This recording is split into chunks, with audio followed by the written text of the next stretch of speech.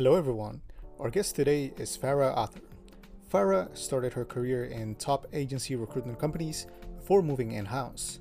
She's worked as a contractor at LoveHolidays, Upfield, and Sky. We discuss agency culture, moving from agency to in-house, our job searches during lockdown and redundancy, and her experience as a contractor. I'm your host Jose, and this is the Coffee with a Recruiter podcast. Okay, perfect. We're recording now. Hello, Farrah. How are you? Yeah, great. Thanks. How are you?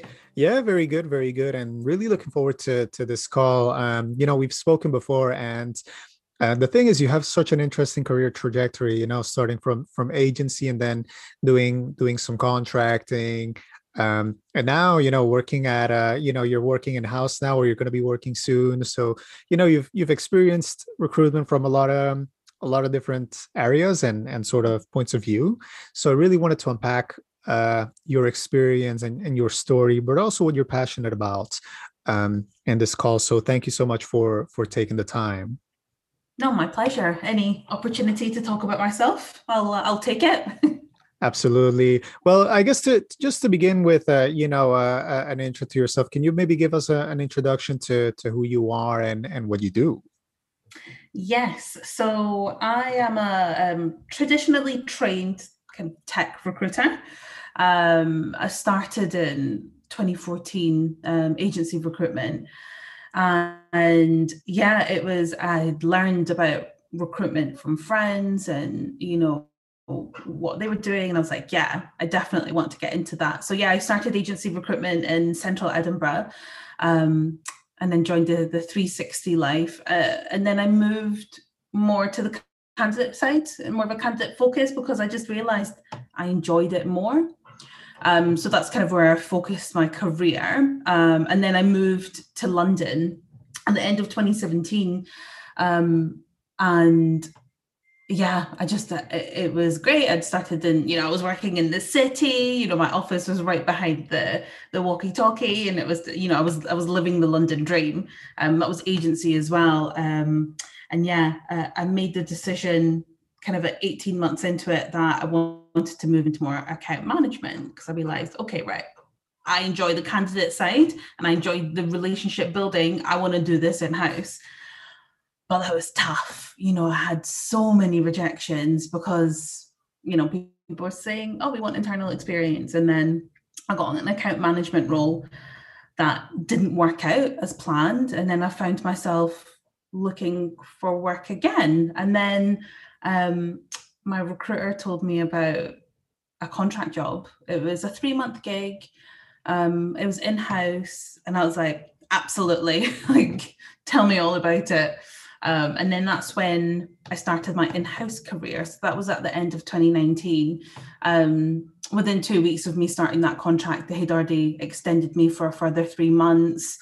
And, we had talked about me going permanent afterwards, but COVID happened, the dreaded C. I was hoping I wouldn't have to drop the C-bomb this quickly, but yes. My contract got ended early because I was working in the holiday industry. So I found myself looking again, and just off the back of the same recruiter that placed me in the holiday company, within 2 weeks, he had me in another business, 6-month contract, moving away from the kind of tech that I was used to, but really, helping build out that business. And then that ended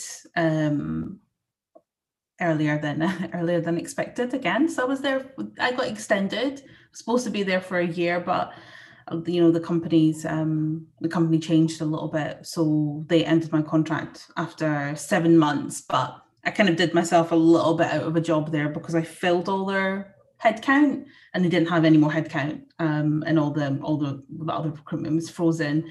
And then off the back of that, I just asked so many people. I just reached out to every person I could think of. Are they looking for people? And that's how I found myself in Sky, where I'm at right now, in another 3-month contract. And I just think the last, year has been tough for everyone. one. So I made it my kind of mission to get a permanent job. So I managed to secure one about 7 weeks ago, where I start in a week and a half. So yeah, I'll be focusing on 100% tech in this new company as I have been at Sky. So yeah, it's been really exciting to kind of get back to what I know. So yeah, high level, but that's kind of where I'm at so far. Well, congratulations on the new role, and I kind of feel like you found almost, I suppose, exactly what you were looking for. Like fully in-house, internal, permanent type role, right? And I suppose it's it's also with like a younger company. It's building out processes. So yeah, it's quite exciting. Yeah, they've never had a recruiter before. So that's the Mm. dream right there, where I get to put in all the processes. Well, the thing I wanted to mention is that you and I, like, I suppose, like a lot of recruiters out there, a few things. I mean, obviously, we made the jump from like agency recruitment to in-house, um, and then not just that, but we had to also, look for new opportunities during that sort of COVID, peak period, right? I mean, it was, at least in my case, I was made redundant. So I was made redundant. I think it was in June, I want to say something, somewhere in that period, and that was just the bottom of the pit, when it came to COVID and the impact it had on the recruitment function. And no one was really hiring recruiters, so if you got a role, it was almost a miracle. I mean, hopefully it Mm. was more than that. Hopefully it was because we were competent during the interviews and we're skilled, but also, I mean, there's so many people out there, at least at that time, that were looking. So, it's kind of a blessing, at least in a certain way, to find a role during that period. Yeah, yeah, I couldn't agree more. But I think that the biggest thing is just staying on top of it. It was so easy to just get sucked in and be like, right, this is it. And it got to a point where I just had to turn the news off for a little while. I was like, right, I just need to focus on, just not spiraling. And it's easy to do, especially when you're just getting application after application, rejections. Yeah, I think you do need to be quite resilient. But I think as recruiters, we are taught to take rejection really well. Oh yeah. Yeah. And yeah, if I didn't have that background, I think it's easy to kind of be like, well, maybe it's me. Like, Mm. well, why did I get made redundant? Like, what's happening? And I don't know if you were like this, but when you started your job, but you look at people's CVs differently because you actually kind of refer it to yourself and your journey, and you're like, okay, well, that person had a few short roles. Maybe it's not because of them. Maybe it's just, we don't know what their journey is. So I actually Yeah. give people a lot more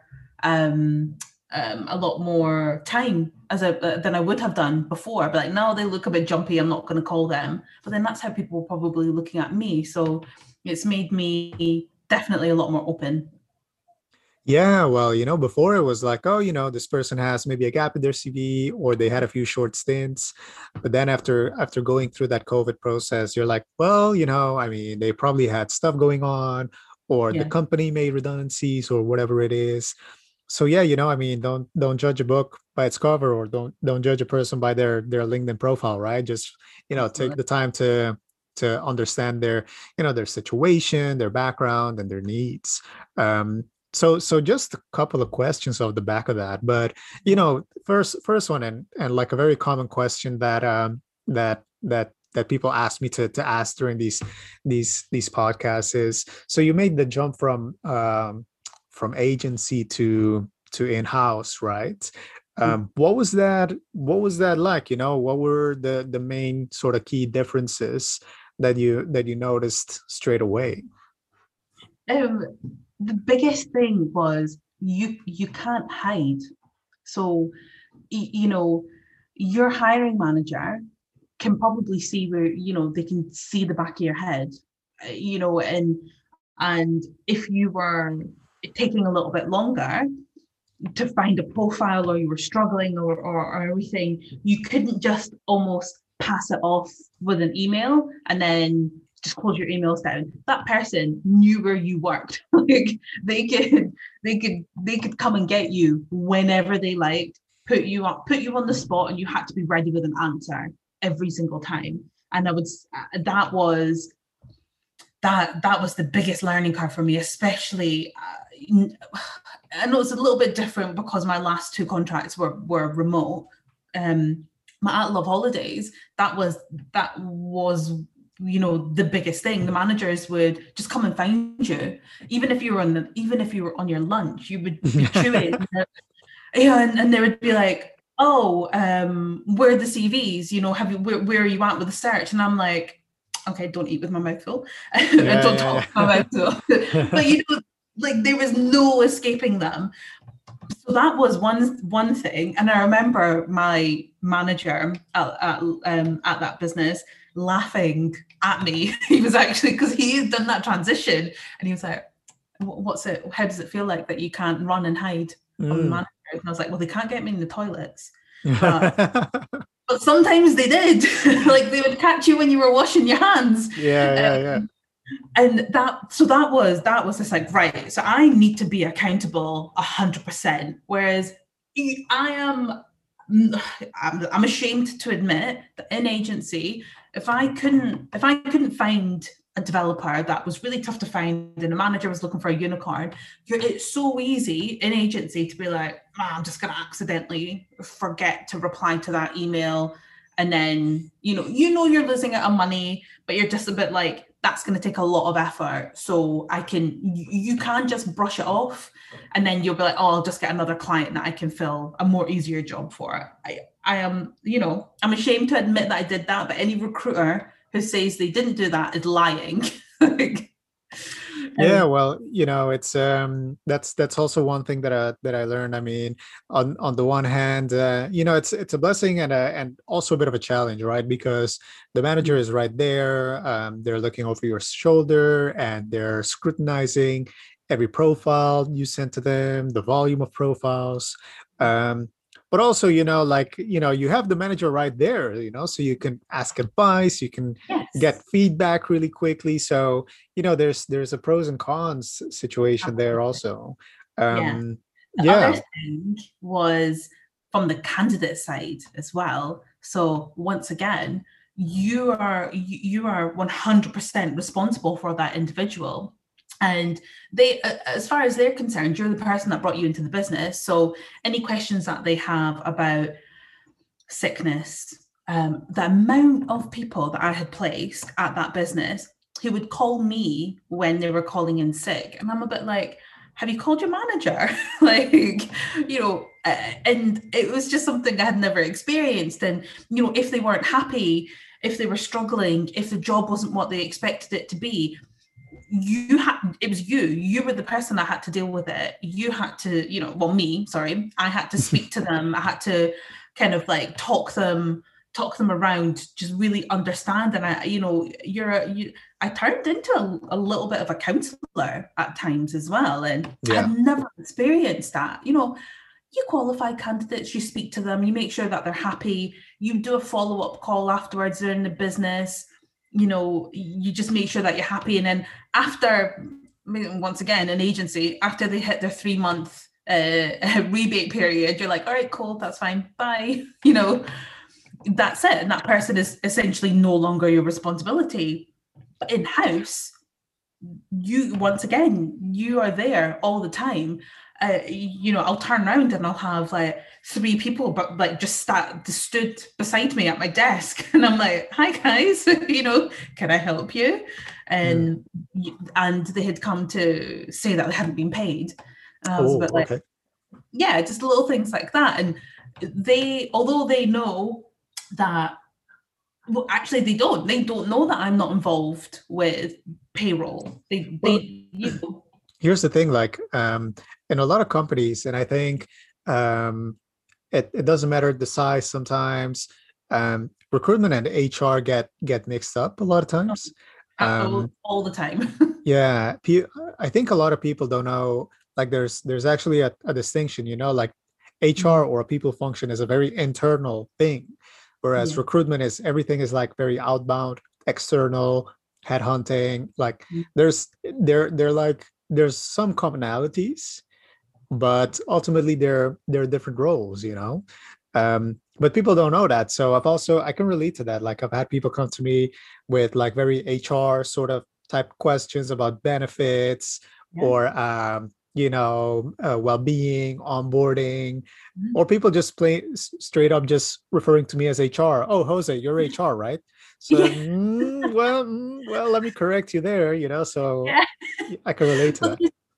But it's quite funny. Before, when I was in agency, if somebody referred to me as being in HR, I'd be a little bit like, oh, how dare you? Yeah, I'm a recruiter. but Yeah.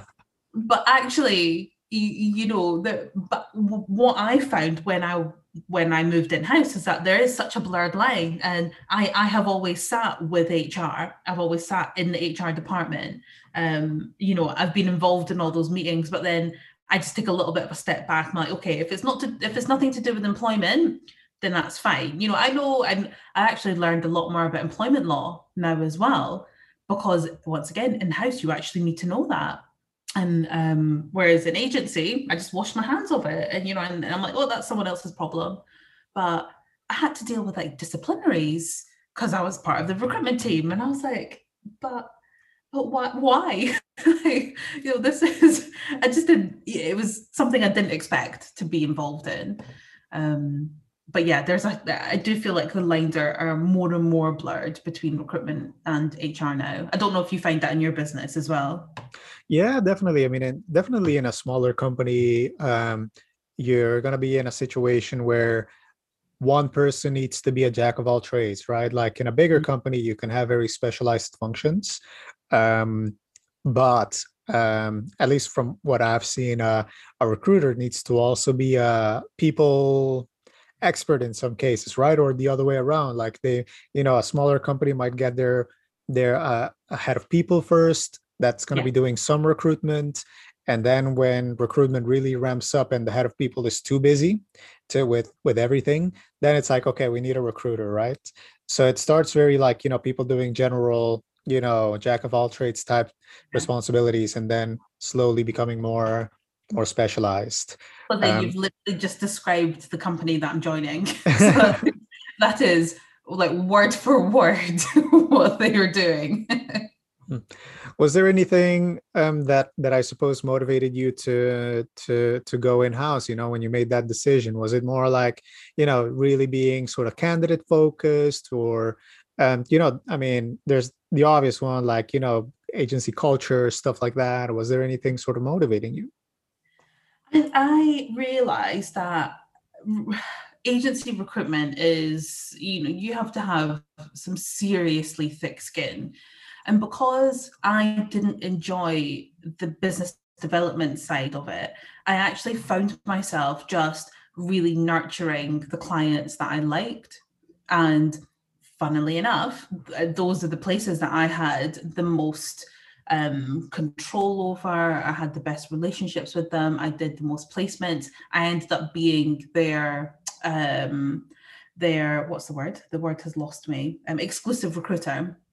Um, and then I just kind of thought, well, yeah, because I know that business like the back of my hand. Like I can sell that company to anyone, even without a job spec. That the one company that comes into mind, they did augmented reality and simulation software. It's literally my most favorite company I've ever recruited for an agency, and I basically placed their entire technical team.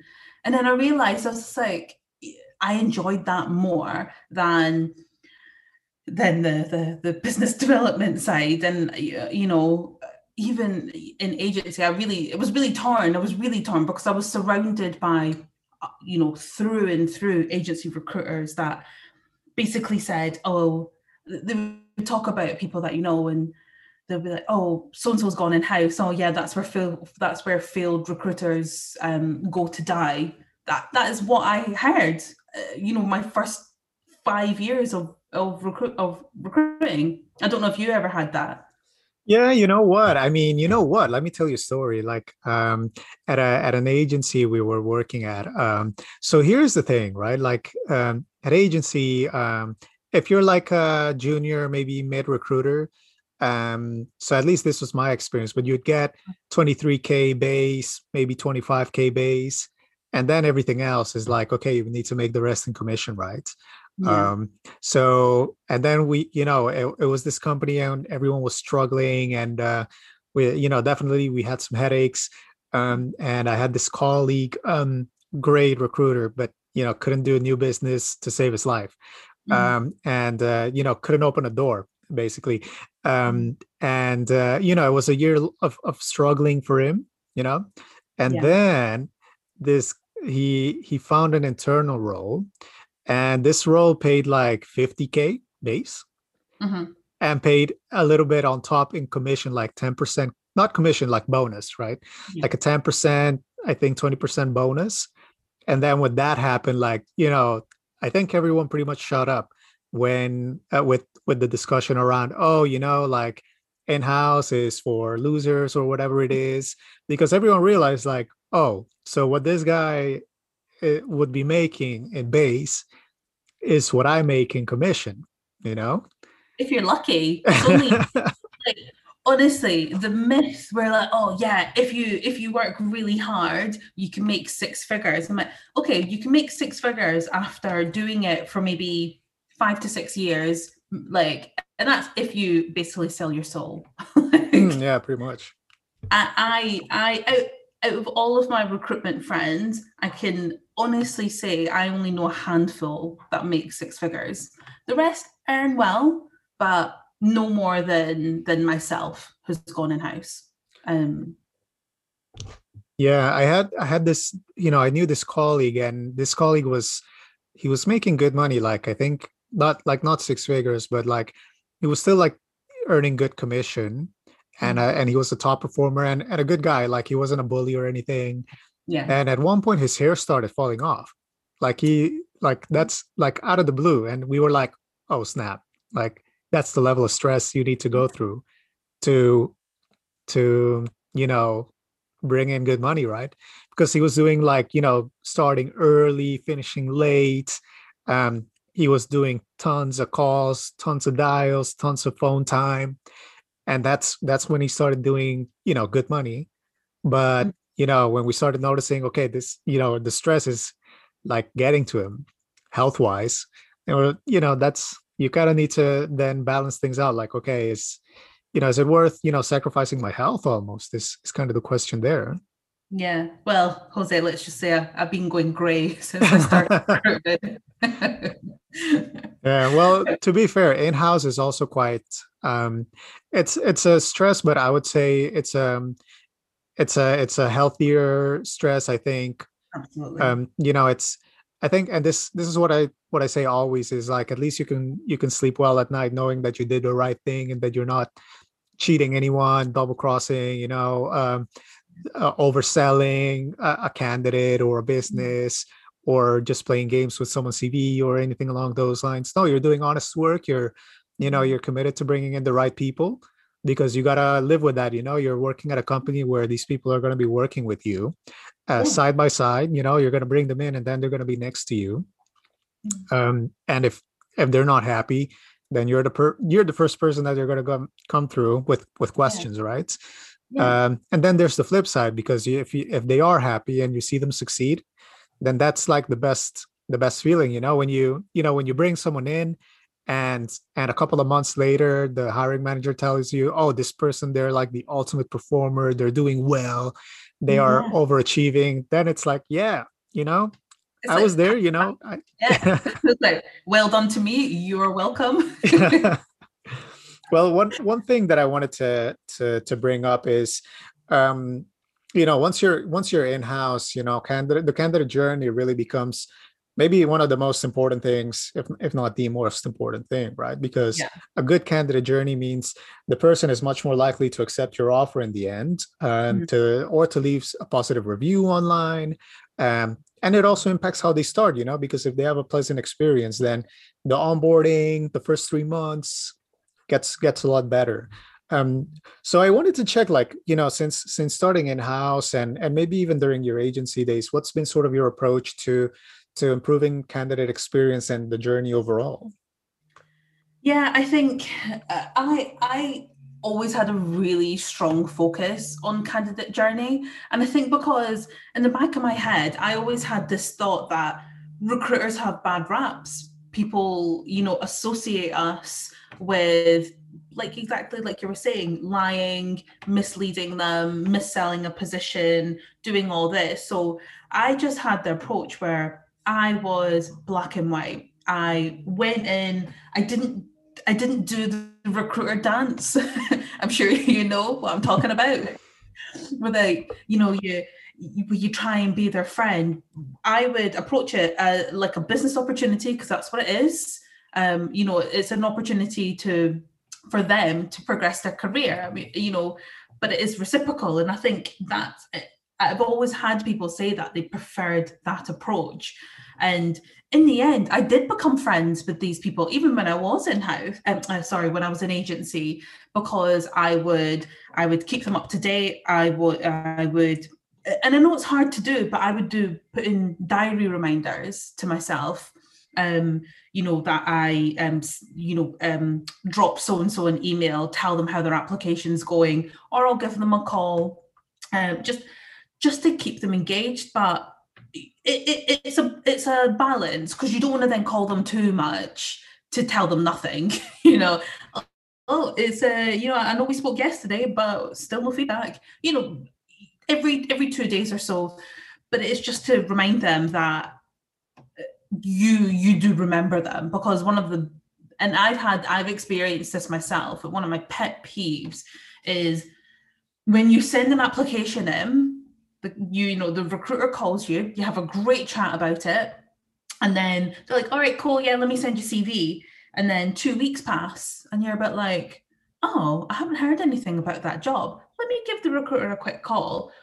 You call the recruiter, they don't pick up the phone, and then within seconds of you putting down your phone, they've emailed you to tell you that you were unsuccessful, the job's been filled, they went with someone else, they went with a different direction. I'm like, okay, well, why didn't you tell me that 2 weeks ago? If I hadn't called that recruiter, I would have heard nothing. And I think I never want to be responsible for somebody having a bad experience. So I think I always try and keep people engaged, give them as much information as I can, and also just ensure I maintain that. But when I was in house, sorry, I keep on saying in house, when I was in agency, I did, I would probably stop it after the 3 months, but then I would check in, maybe just drop them a LinkedIn message. Hey, how's things? How are you getting on? Just making sure let me know if you need anything. But I didn't do it. I only did it for people who I felt who would appreciate it. I'm sure some technical people, they're like, why are you still messaging me? They're like, you've done your job. Like, I don't want to be your friend. And you just have to gauge that. You just have to gauge that from people's just how they want to interact with you, and respect that. But yeah, I've gained such good relationships with some of my candidates. A couple that I haven't even placed. There's one that I use as an example in terms of not onboarding, but just how you should treat your candidates. But I helped one guy relocate from Brazil, and he moved his entire family. And I helped him with what areas he should look at. I figured out best schools for his kids. I didn't need to do that. I didn't need to do any of that. But I was like, well, he doesn't know, and who else has he got to ask? He ended up moving to Glasgow. He's still there. He moved. I didn't place him in the end. He got another job, but so I didn't make any money off that. But I moved to London. He probably moved to Scotland in 2016, and he was in London in I want to say 2019. and he still had my number. He gave me a call. He was like, "Oh, hey, I'm in London with my family. I know you've moved here. Do you want to grab a coffee?" And that's the kind of relationships I want with people. And you do that by not messing them around, giving them all the information, and just it's actually just so much easier rather than having to fabricate information that is actually just making your life much more difficult. And also just being accessible as well, within reason. If somebody tries to call me at midnight, that I probably draw the line at there. But yeah, I think having that journey, and a lot of the times, especially in house now, people take the job because they were like, "You did such a good job," or "You sold the company really well. You gave me a really good experience, and you made me want to join the business." And that's in house. I think that's so important, because if a candidate doesn't like you, they're not going to join the business. Some will look past that, but a lot will just be like, "Oh no, I just don't get a good feeling from that person." And I've done it myself. I've not liked. I've just not got a good feeling from my recruiter, so I've just withdrawn myself from the process, or I've just been like, "Oh, sorry, I'm not. I've got another job." So yeah, I think it is just keeping them informed, not trying to play any games, and almost staying away from the classic recruiter stereotype as much as you can. That's kind of how I do my candidate journey. I don't know if yours is similar. No, it's pretty much the same. I mean, at every stage of the interview process, just making sure maybe if you can prepare them, and then after the interview, debrief them to Yeah. understand, okay, what were the hiccups? What was was there anything we can improve? Well, how did you feel you do that sort of stuff? Yeah. And just keeping that touch at every step of the way. And then if you need to reject them, right, then obviously, be honest, send them a message at least. um at least my approach is like, okay, the farther you get into the interview, the more personalized the rejection needs to be. If it's like, okay, phone screen, but then after the recruiter phone screen, you might realize that they're not a fit, then send them an email. But obviously, if a candidate makes it to the final stage, or any farther, where they've put a lot of work into the interview process, then obviously at least give them a call, spend at least a couple of minutes, 15, 20 minutes, whatever it is, with them, and explain, okay, look, these are the reasons you were rejected, Yeah. but it would be absolutely phenomenal if we can stay in touch, right? Because Absolutely. long term, I mean, not just because it's the human thing to do, just treating each other well, but Mm. also, I mean, I've had a few cases, like a recent case not too long ago, where we had this candidate in the process at a previous company, right? And we got to a far stage with them. We offered the candidate, and the candidate decided to reject the offer and said that, what, I'm gonna stay at my current company, Mm. and I want to give them one more try.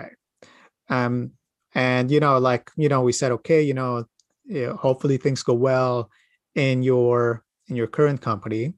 And then after a month or a month and a half, something along those lines, Mm. I get a message from the candidate, and he says, hey, you know what, it's been about almost 2 months, and I've tried to improve things at my current company, but it seems like, either I'm not going to be able to change things, or my company won't change. So yeah, I'm actively looking, and you guys were the only ones that I really liked interviewing with. So let me know if you still want to talk. And then we ended up placing the person. We ended up hiring them. So look, I mean, you got to play the long game. You got to keep people in Absolutely. the loop. Keep in touch with them, even if you reject them or if they reject you, because it's you can't be only playing the short game. You got to think, okay, long term, I'm also going to be needing to make great hires, and if there's a long term win, then you got to keep an eye and take that win. Yeah. um It's yeah. all about building relationships. I couldn't agree with you more. But there's this, I feel like I'm going to make this statistic up, but maybe somebody made it up to me and I just believed it. But there's a statistic that candidates who interview in a company and then decide to stay in the business that they were thinking about leaving, those reasons will stay and they'll normally look for a new job again within 3 months. And that's the kind of average. I don't know if you've heard that. Yeah, That's I think I don't know if I read about it in an article or something along those lines, but I think that that should exist, and everyone that I've met that has taken that has taken a counter offer from their current company, mm, um, if you're deciding to leave it, then your company offers you more money to stay, then odds are you're going to end up leaving anyways in 6 months, right? yeah, Because those problems are going to stay, and then okay, 6 months later they're not going to give you another raise, right? So yeah, all everything you got left to do is look for another opportunity, and it's unfortunate, right? You could have taken a great chance, a great opportunity when it presented itself to you. mm, um but yeah, sometimes people, candidates are just afraid to make a move, so that might be also um another risk. yeah, One thing that I wanted to discuss was, coming back to the job search, because, as mentioned, we had to look for roles during that peak sort of COVID period, right? mm, I think for you, at least at after your agency days, you started at a new company, and then quickly COVID hit, and remote working, and then redundancies.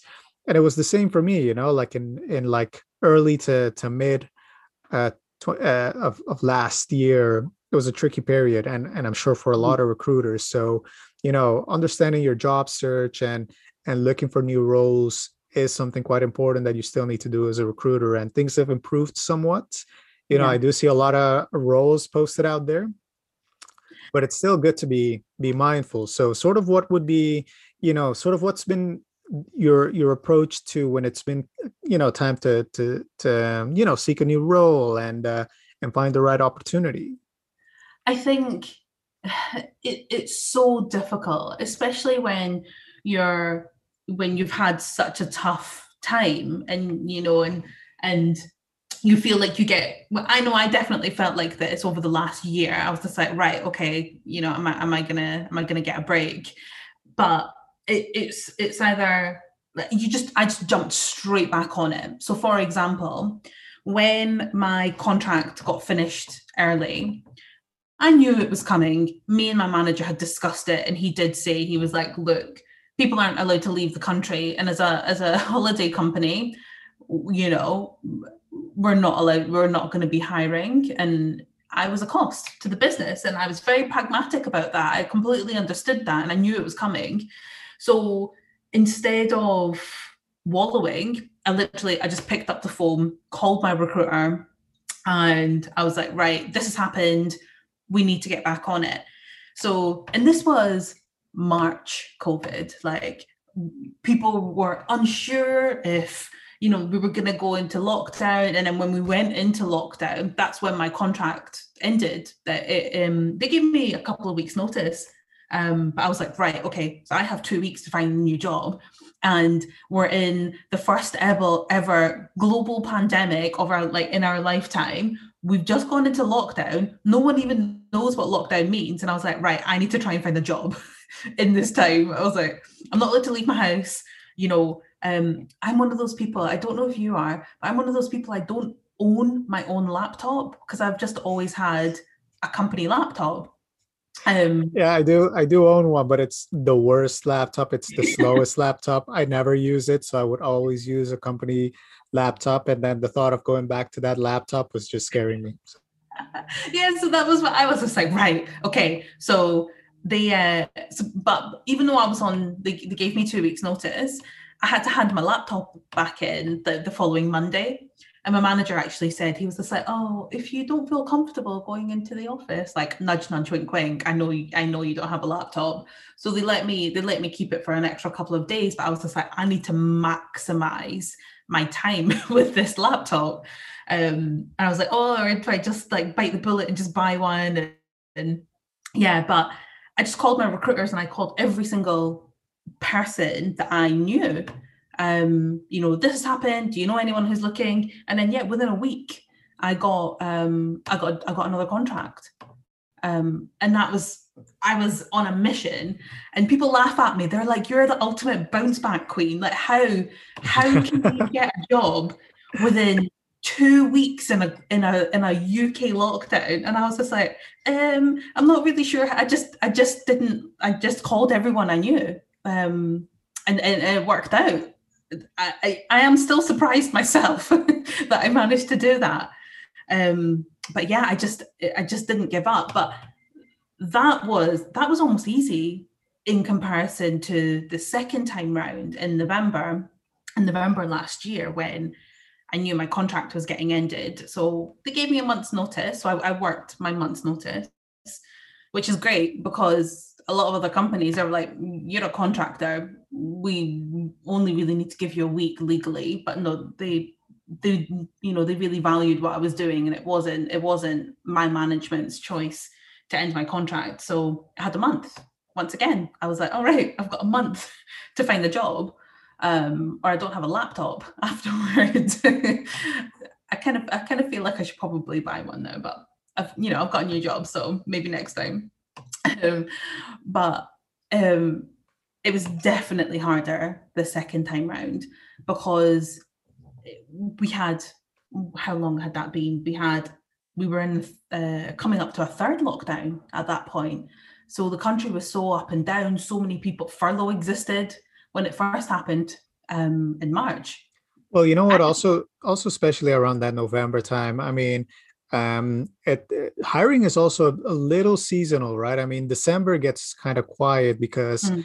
everyone's on holiday, they take days off, hiring managers are with the family, and um, although I don't know if maybe COVID sort of flipped that a little bit because everyone's,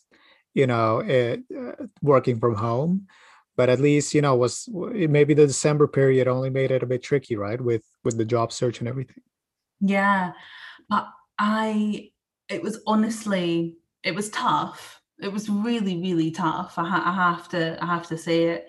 Um, and I know I talk about being resilient. I had to be resilient, but that it was just rejection after rejection after rejection, and I was doing everything. I wasn't just sending off blind CVs. I was messaging the recruiter, I was messaging whoever posted the job, I was doing all this, and I was getting interviews, and I was having, some of the interviews I had, they would suck the life out of you. And to the point where I had one final stage interview, and they challenged me on something, that I think is a whole other podcast itself, but diversity and inclusion. And they basically challenged me on not being diverse enough. That as soon as I got that kind of pushback, I was a bit like, okay, right, yeah, I don't like this business. But it was just so exhausting. And I was chatting to my other friends who work in house, and yeah, they were talking about how many job applications they've been getting for one job. That's not even recruitment. That's just other jobs. They were getting in excess of 100 people applying for one job. And it even got to the point where I was like, right, I'm going to apply for junior jobs, because I can't, I live by myself in zone 2 in London. I was like, I need to, I've got bills to pay. I can't, I could probably survive for a few months, but it was really tough. And I have to say, the only way I kind of got any faith back was just messaging every single person I know. And actually, the way I got this contract at Sky that I'm in right now, I'd actually applied for a job at Sky, sent an application, and I knew people. So Experis, the agency I worked at, I knew they had the master vendor agreement for contract. Excuse me. And there was a woman who I used to work with, really in the Edinburgh office. We really got along, and I thought, oh, I wonder where she is. Bearing in mind, I hadn't spoken to this woman for 4 years, maybe even longer. So I saw, oh, like she's the director of that account now. Let me drop her a message. Straight away, she was like, I applied for this job. Can you give me a recommendation? Can you speak to the manager or somebody? I was a bit thrown off a little bit. I didn't realize she had my number. So she actually just called me as soon as she had seen my message. And she was like, oh, are you looking for work? I'm actually looking for someone for 3 months. And that's kind of how it happened. And she was like, it's an account manager, told me about the job, set up a call with me to speak to the recruitment manager, and then that they pretty much just hired me on the spot. But funnily enough, I never heard back from my actual application to Sky, which was the whole reason I had messaged her. So it's funny how that works out. And I think and then I continued my search after it, and it was just being as open as possible. But it's tough. It's really, really tough. I can't lie. That November stint took a lot out of me for sure. Yeah, I mean, it comes back to one thing you said, which is you got to have a tough skin, right? Whether you're looking for a new role or just in recruitment because of the rejection element of it. It's I would say one of the key things you need as a recruiter is just, being able to handle rejections, right?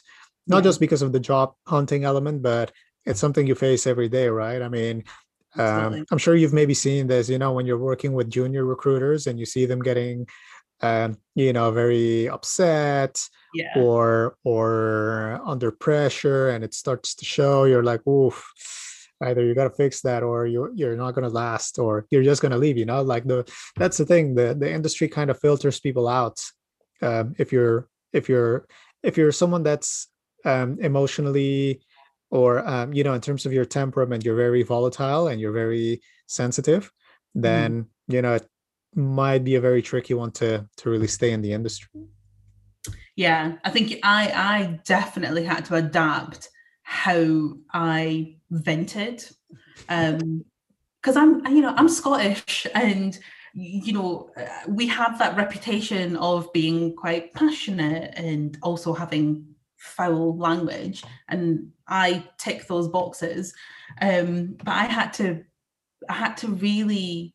It was people who told me, they were like, "Oh, you can't really act like that. Okay, we know you're upset, but." And I would get so angry, and I had to just bring it back. And now I think I'm on my 8th year now, maybe 9th year of recruitment. And now, I'm just like, fine. That happens. It's annoying. Whereas before, I would have like absolutely blown my lid. Absolutely. Yeah, it's you got to be able to handle the pressure, But one thing that I wanted to mention also was, because you've been doing a few contracts, and you went actually from agency into contracting first, right? Yeah. Sort of what's the contracting sort of experience like? How do you maybe even negotiate a contract? I got a lot of people that a lot of recruiters that might consider the contract route, but sort of what's that like, and sort of what can you tell us about that? I have to say, I wouldn't. It was my window in house, and it was a massive risk. However, I recognized that I wasn't desirable to a lot of permanent positions because they wanted someone with in-house experience, whereas contract, they want people to do a job. They need quick and fast recruitment. There's less hand-holding. There's a lot less of that. And they just want someone with some urgency. And I think that's what we're taught in agency, right? We're taught to the importance of urgency. And so I definitely wouldn't change it. The only thing that I would say is it's a contract. And the one thing that has taught me over my last 3 contracts, actually, in my career, I've had 3 contracts. every single one talk about, you know, the managers that manage me. They set your expectations, and, you know, they're like, you're doing a great job. We want to take you on permanent, you know, let's just get up into your contract, you know, close to your contract ending. We'll talk about permanent opportunities. There's definitely a lot going on. And you're kind of a bit like, oh yeah, this is great. This is great. And I fell for it twice Mm. because, you know, my first one, you know, I still keep in touch with that manager. You know, we still text now, because so we did have a good relationship. But then, you know, when the country shut down, no one's allowed to travel. They're trying to save the business. So you're a bit like, oh, right, okay. You know, you just can't go back to that business. So that's out of your control. And because you're a cost to the business, you're the first person to go. And unfortunately, the same thing happened to me in my second contract. You know, you do a great job. You're told constantly how valuable you are, and you feel that. You know, you don't feel like they're lying. You know, I got my contract extended by 6 months, and then there's always there's always someone who's dictating other stuff to you. You know, once again, I was given the impression, not impression actually, the words like succession planning. You know, the manager that I had at that contract was just like, right, you know, I want to take over this region. So once I do that, I want you to take over all of UK and Ireland. I was like, amazing, this is great. And she was like, you know, it'll be permanent. She had all the plans. She wanted to do it. But then when you've got the global CFO for the business being like, no, we're going to cut every single contractor, like carte blanche, absolutely everyone. And that's it. You know, so as you are dispensable, but I understood that, yes, I am a cost to the business. And I think that was the one thing that I struggled with, because I wanted to see it through, and I wanted to do all that. So yeah, I would say the difference, the positive is I would never have got internal had it not been for that. So I'm so grateful. And also it taught me so many different ways of recruitment, dealing with managers, different areas that I'd never recruited in either. You know, moving out of my technical comfort zone, but you are dispensable. And I think it is just, not in a bad way, like, but you need to remember you are a cost to the business. But also on that, I think that this kind of one of the questions that you were asking is, I think a lot of people see day rate contracts and also fixed term contracts. I'm fortunate enough that, you know, I have accountants in my family. I'm Asian, so it would be ridiculous if I did not have an accountant in my family. So and I spoke to them about that. You know, I was like, well, you know, I've been given the option. Do I ask for a day rate, or do I do fixed term contract? And we looked at it, and, you know, with all this IR35 regulations coming in, you know, that's basically restricting contractors from making loads of money.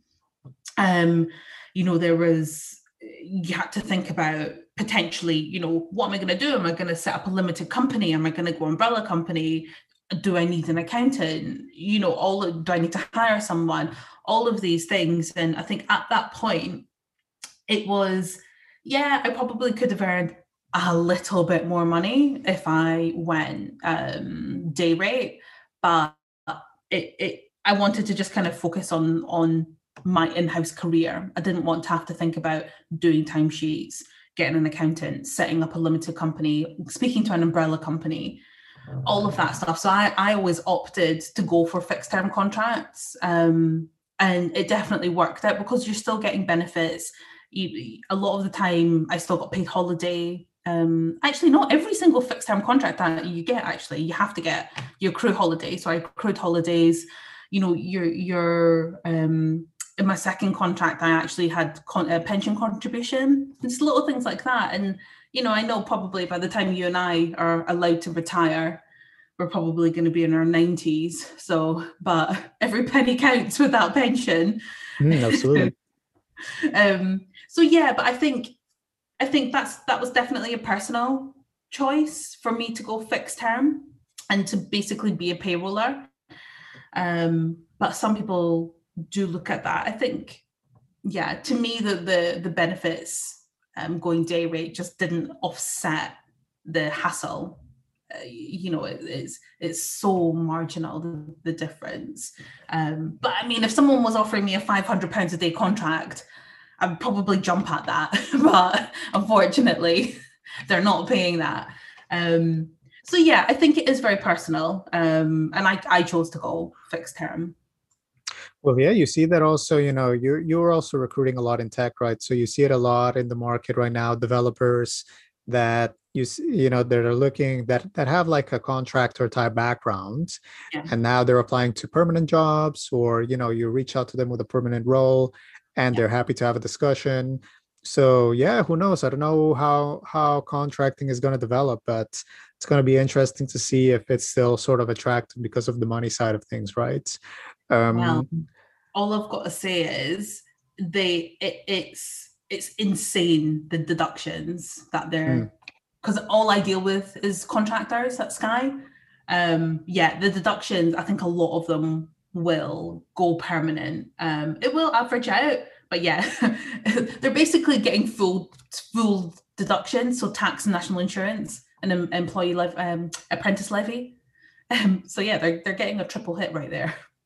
You know a lot about the contracting side of things. I might need to ask you a few questions after the podcast, more Oh yeah. around like how to employ contractors at a company, and the do's and don'ts. So that's maybe one thing I'll drop you a line for.